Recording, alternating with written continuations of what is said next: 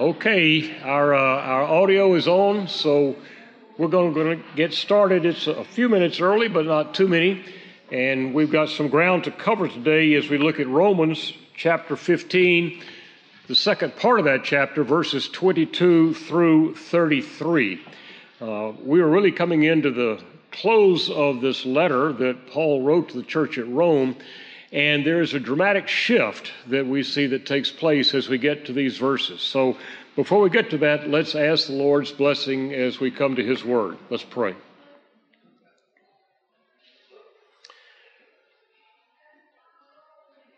Father, we are so grateful that you have not left us to live this life alone, that we have your Spirit to guide us, to lead us, to comfort us, to instruct us.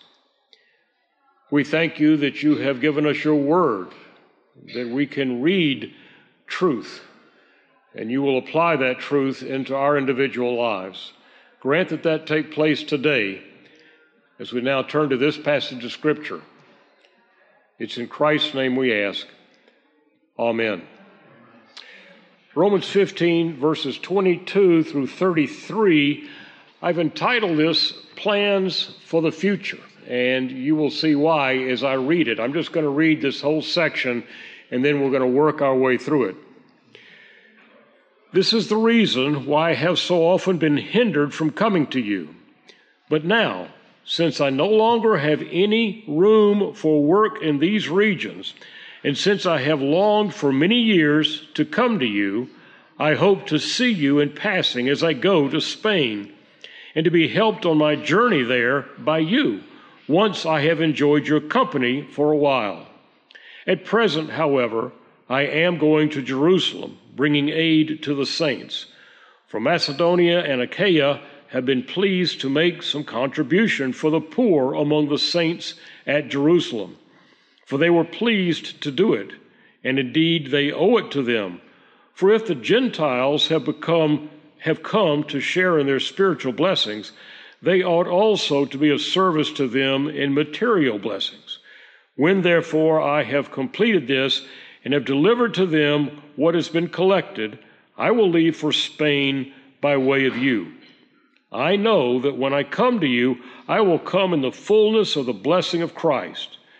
I appeal to you, brothers, by our Lord Jesus Christ and by the love of the Spirit, to strive together with me in your prayers to God on my behalf, that I may be delivered from the unbelievers in Judea, and that my service for Jerusalem may be acceptable to the saints, so that by God's will I may come to you with joy and be refreshed in your company. May the God of peace be with you all. Amen. Obviously, there is no doctrinal teaching here. We're no longer wrestling with the issues of Jewish Christians and Gentile Christians and how they relate to each other and to have peace within the church and for the church to work together to build it up. Paul is now giving us his plans for the future. He's talking about it in writing to the Romans, but he gives us an insight into this man that we really haven't seen up to this point. It tells us in large part how he looks at his life and how he looks to the future. He shifts from teaching to planning. And I find it really interesting that he uses the words, I have no more room here. No longer have any room for work in these regions. That's in verse 23. And in a small group Bible study that Carolyn and I are part of, we've been following Paul in the book of Acts. And I can easily believe this because though I knew of his 3 missionary journeys, to take that bit by bit, how saturated that whole area around the Aegean Sea was with his travels and his teaching and his discipleship. He had been there for a couple of years, more than that if you combine all the journeys. And now apparently he is satisfied that that area has been evangelized, and he's making plans to move on to somewhere else. Now, he tells us what he wants to do and why he wants to do it. He starts out by saying, I hope to come to you on my way to Spain. So there's sort of an intermediary stop in one of his next journey that he's planning to go on to the west to get the gospel into that part of the Roman Empire that is still heavily settled and civilized but has not heard the gospel. And then he interjects, but on my way to Spain, I'd like to come by and see you. Now, apparently, he has not been in Rome, and he does not know these people by sight unless he had met with them in that time in Macedonia and Achaia and around the Aegean Sea. And after he left them, they had traveled to Rome. Nobody knows. Next week, we're going to get to the last chapter, and we're going to have a plethora of names of people that he's greeting. Well, how can he be greeting them if he's never been there? Well, the two possibilities are that people have told him about them, or he's been with them in other places, and they have since relocated to Rome. Remember, this is a very transitory society, much more so than we think. These are not people in thatch huts. The Roman roads go around the Mediterranean. They are maintained for military purposes, but they certainly facilitate civilian travel. And by ship, all along the edges of the coast of the Mediterranean, people were using ships for their transportation, as Paul did on his missionary journeys. But that's his plan. I want to eventually get to Spain, but before I do that, I'm going to go to Jerusalem. And after I go to Jerusalem, I'm going to come back to you by way of Rome to get to Spain. Now, that's what he's thinking, that's what he's describing, and what he wants to do. And why is he making this plan? Well, the most obvious is that these churches of people who have converted to Christianity, primarily Gentiles, as he says in this passage, want to contribute to the care for the Jewish believers in Jerusalem. Now think about it. Once these Jews become Christians, they are no longer welcome in the synagogue. They're no longer welcome in the temple. They're no longer welcome in the welfare system, which did exist in the Jewish nation. So they were cut off from any kind of a means of support, and many of them may have lost their jobs because they had become Christians and weren't staying true to the Jewishness, which is really ironic since they were most true of all in recognizing Jesus as the Messiah. So these Christians in this area, Gentiles, have given money to Paul to take back to Jerusalem to help take care of brothers and sisters they have never seen, but they know they're in need.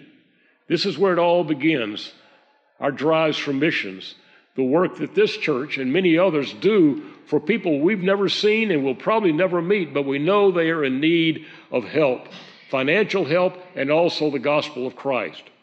So that's what he was going to do with the physical needs, but he also wants to see these people in Rome that he's been writing to. He's heard a lot about them, obviously. He's addressed a lot of their problems, given them a way to handle them, but he's not been there. So he definitely wants to go there to actually meet in person these people that he's written the letter to. And he wants to go to Spain because they need to hear the gospel too. So there's motivation for each of these stops along the way as he describes them to us. How does he plan this? How did he come up with this idea? Well, he knows the needs of the Christians in Jerusalem. He knows the needs of the Romans to continue to be guided and instructed in the faith personally, and he knows the needs of the people in Spain to hear about Jesus Christ. And he anticipates some difficulties. Don't let it pass you by. In that very last section that I read, he begs the Romans to join him in prayer to deliver him from the Jewish people who are going to attack him and cause problems. It's been prophesied. In the book of Acts, we're told that it had been prophesied to Paul everywhere he went. If you go to Jerusalem, you're going to encounter difficulties. There's great persecution. Don't do it. He still does it. He knows that's where God wants him to be. So he asks these people, please be in prayer for me to protect me from difficulties that apparently lie ahead. This is where you have to see a little bit of the irony in what Paul has written here. This is his plan. And immediately it goes back to that old saying that I think all of you have heard, make God laugh, tell him your plan. because it's amazing how we think we've got things lined out, and as we're sensitive to him, whoa, that's not it. Whoa, really? That's what's involved in following Jesus Christ. So this is what actually happens. Now, I'm not going to go back and read it all, but it's contained in Luke's description in the book of Acts, chapters 21 through 28. We follow what happens to Paul after he has written this letter. And in a sense, yeah, his plans came to fruition. In another sense, boy, oh boy, this is not what we expected. So he does make it to Jerusalem.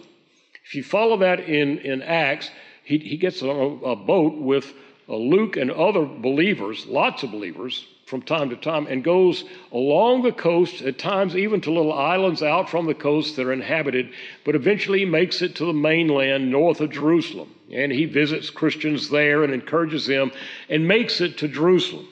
So that part of the journey is complete, and though we're not told it, we can assume that the gift that had been given to help the Christians in Jerusalem, Jewish Christians, had been delivered. So he was done with that. But after making it to Jerusalem, things change a bit from what Paul was expecting. Now, he'd been told there'd be difficulties. He did not fully understand, I don't think, the extent of these difficulties, because he is falsely accused in Jerusalem of desecrating the temple. He's hauled off, he's arrested, he's put in jail, and for 2 years, the process begins to move along slowly. He's in this prison, he's transferred to this prison, he's back over to this prison. He testifies about his faith in Christ to Jewish authorities, to Roman authorities. He uses this as an option to get the gospel out to them, but he is a prisoner for over 2 years just in that area. So he made it to Jerusalem, and he witnessed to Roman and Jewish authorities.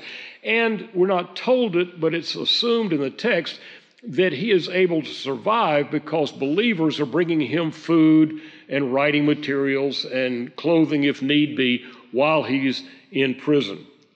And then, as a prisoner, he is taken to Rome by a very indirect route. So he gets on a ship. The weather is not good. It's the wrong season to be sailing in the Mediterranean. They hit a huge storm. Paul and the ship and the people on it are shipwrecked. They're on the island of Malta. Miracles are done there. He gets an opportunity to tell the gospel to those islanders. And then after they finally get things put back together, find another ship, they get him to Rome. In Rome, we're not really told this, but again, you read between the lines, you realize he's still under arrest, but he's under house arrest, and people can come to see him, and they can bring him things. So he is meeting, I am sure, a lot of these believers he's already written a letter to, plus lots of other people and lots of Jews who don't know about Jesus Christ. We're told in Acts what that conversation is like. Well, we're not sure we understand who this Jesus is. Nobody's told us. So he's going to tell them. Well, it's that magic number again. Another 2 years, he's in jail in Rome. We know that much. And then the narrative stops. And we really have no record. We have a lot of tradition, but no real historical record of what happened to Paul after that. Did he get out of jail? Did he get to Spain? Was he put back in jail? Was he executed there? Lots of tradition, some of it pretty plausible, but we just don't know. But that's what happened to his plan that he had told to the Romans in this letter. He made it to Jerusalem. Well, he made it to Rome as a prisoner, and we don't know if he ever got to Spain or not. So, no real heavy theological teaching here, right? Well, there's a lesson for us. As I looked at this and tried to consider what do you do with a travel log? How do you apply that into our lives? And there are some things I think we can learn from this. First of all, when one phase of our life draws to a close, it is right and good to make plans for the next phase. We're following Paul's example. He has told Christians in other places, follow my example, follow my teaching, be imitators of me. And in looking at this, we see that his time in the missionary journeys in Greece and Asia was over.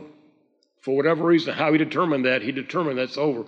That phase was over. He's already planning for the next phase. And there's a lesson for us in that in our lives, because each of us knows there are seasons in our life when we're able to do these things. And as we look back, those stop. And then we go into something else. And it's another chapter in the book of our life. And then that closes, and we go to something else. But as Paul did, I think his example for us, not to bemoan or to lament the chapter that's been closed, but to be looking ahead at what is the next chapter. What shall I do with my life now that this is completed? This is over. What's the next phase? What do you need to see? What desire do you have? And there's no indication here that Paul was given divine guidance like he had been in other times in his missionary journeys. Times, remember, he wanted to take the gospel and the Holy Spirit prevented him from doing that 3 times. Then Macedonia showed up and he gets there, it was a man, and it turns out the women believe. All of that was by divine guidance, but he doesn't make any mention of that in this. So to me, the implication is this is his best idea of what should be next. It wasn't infallible, but he was looking ahead to what he could do with his life. So for us, when we see chapters in our lives closing, we can say goodbye to that. If we need to, we can mourn it for a bit, but then we've got to be looking ahead. What's the next phase? What's the next chapter? And for many of us, as we grow older and wiser and more mature in all of our learning, we understand, well, there are a lot of options that are closed. There's some things that I could have done 20 or 30 years ago, but no, physically, mentally, emotionally, I can't do that. So does that mean we just get put on the shelf? No, absolutely not. What you can see needs to be done, to observe around you, to see what other people may need and how you can possibly meet that need. What desire do you have? Because I'm convinced from what Scripture tells us, every one of us has gifts that God has given to us to build up His church. And there's no indication anywhere in Scripture that those gifts are taken away or they come to an end with nothing to change, nothing to replace them. We are to remain active members in the body of Christ until the day we see Him, either when He comes down to earth or when we die and we meet Him in heaven.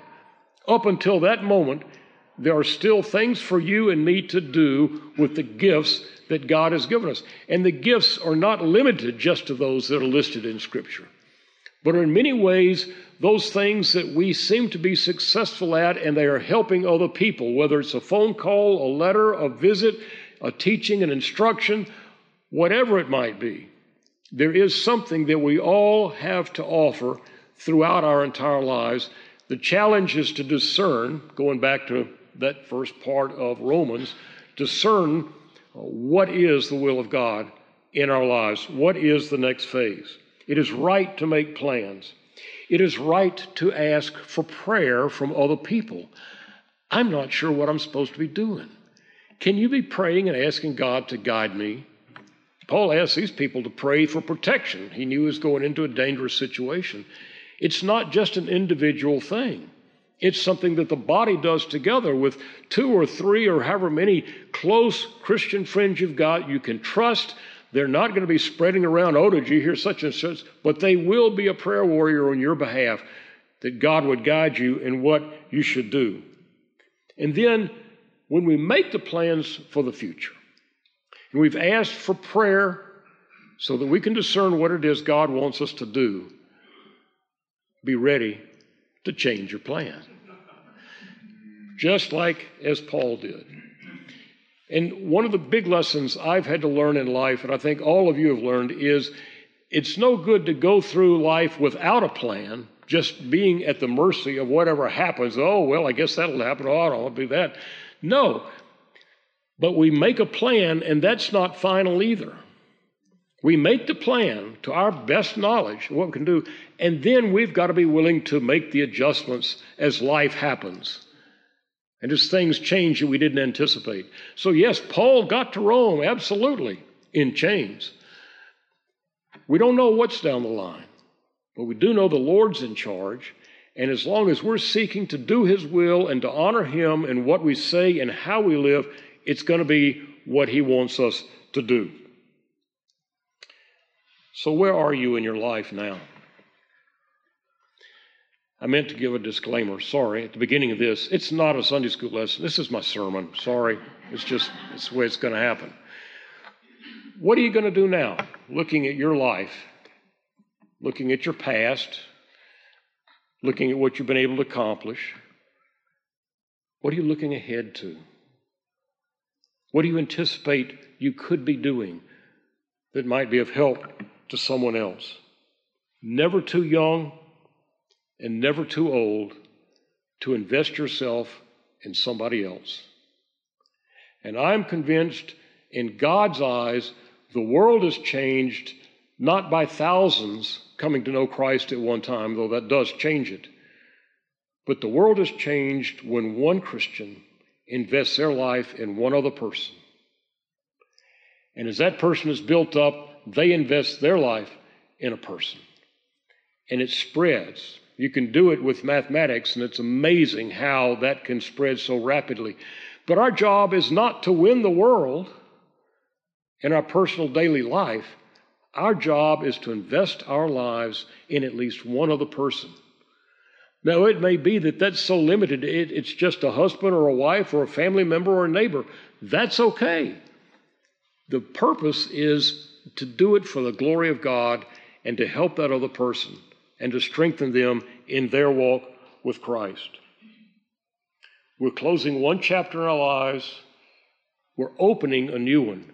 We're not at the end of the book. That doesn't happen until we see Jesus. The book goes on. And Paul knew that.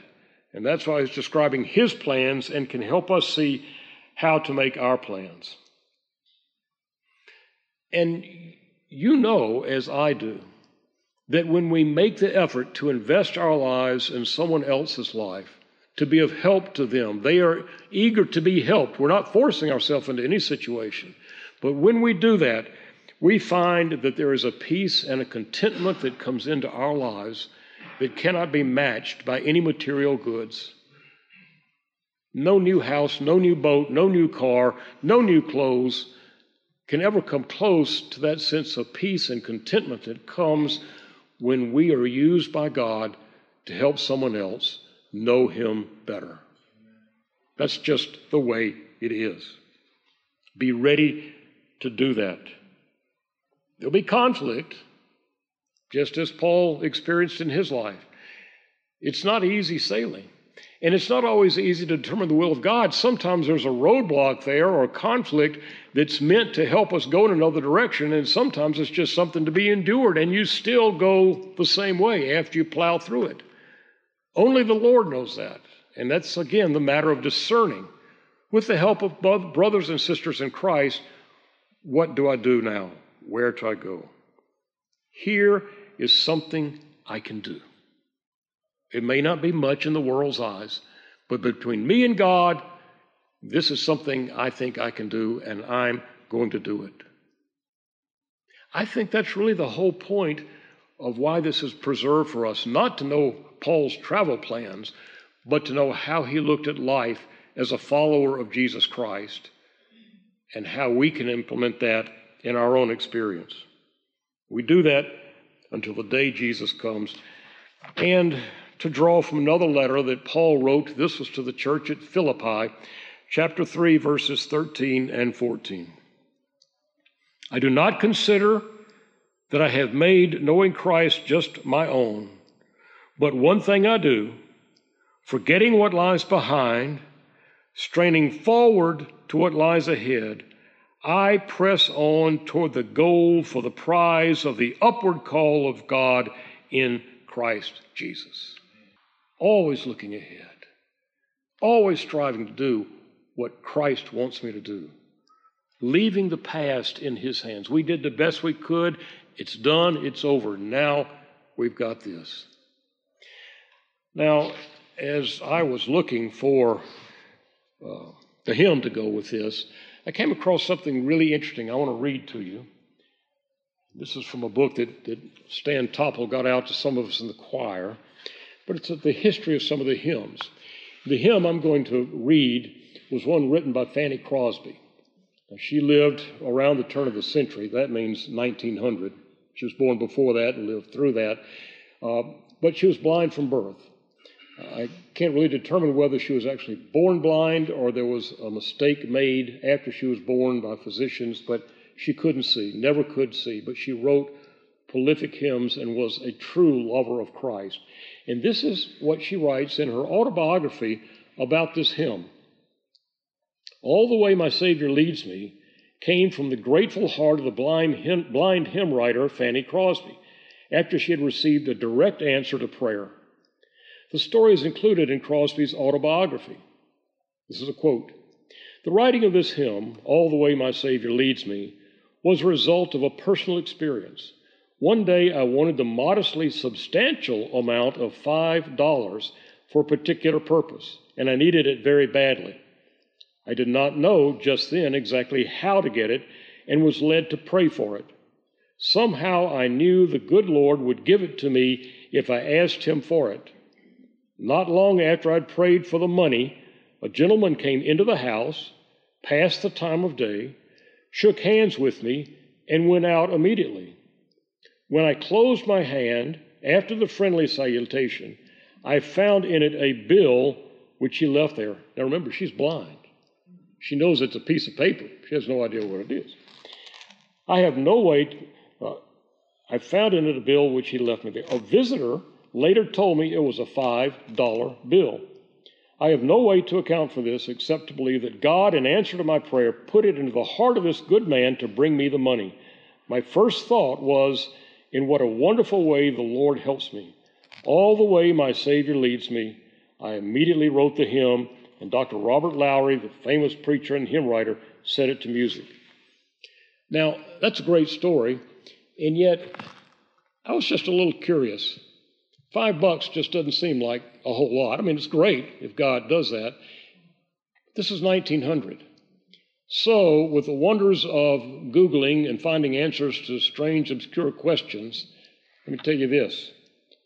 In 1900, this bill was worth $5. In 2023, it would be worth $185. That's the difference in inflation between then and now. But think of what we would do with $185. It'd be the same thing with what she needed this $5 bill for. It would purchase the same thing.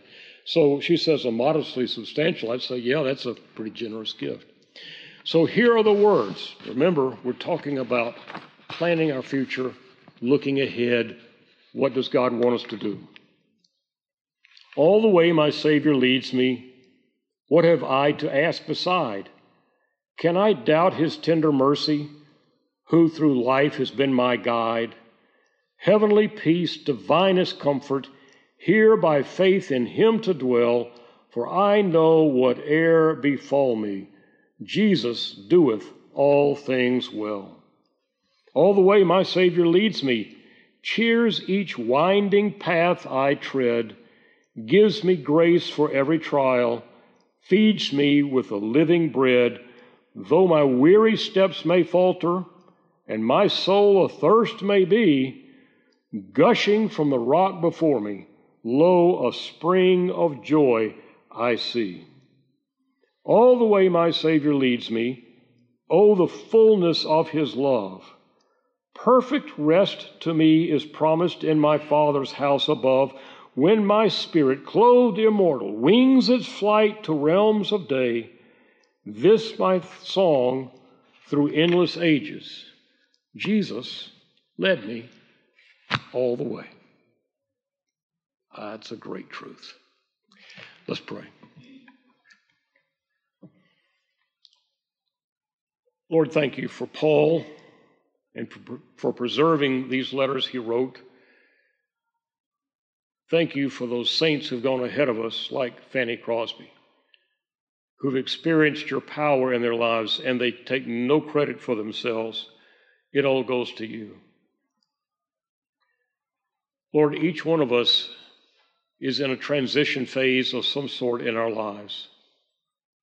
Grant us the grace and the wisdom and the patience to follow your leading. Give us the energy and strength to make our plans. Give us the flexibility to adapt those as we seek to follow you. And grant, Lord, we will know increasing peace and contentment because we are living the life that you have called us to live. Whether it ever be known by anyone else or not, it does not matter. We understand that. What matters is that you know, you see our hearts, that we want to do what you want us to do. This we pray in Christ's name. Amen.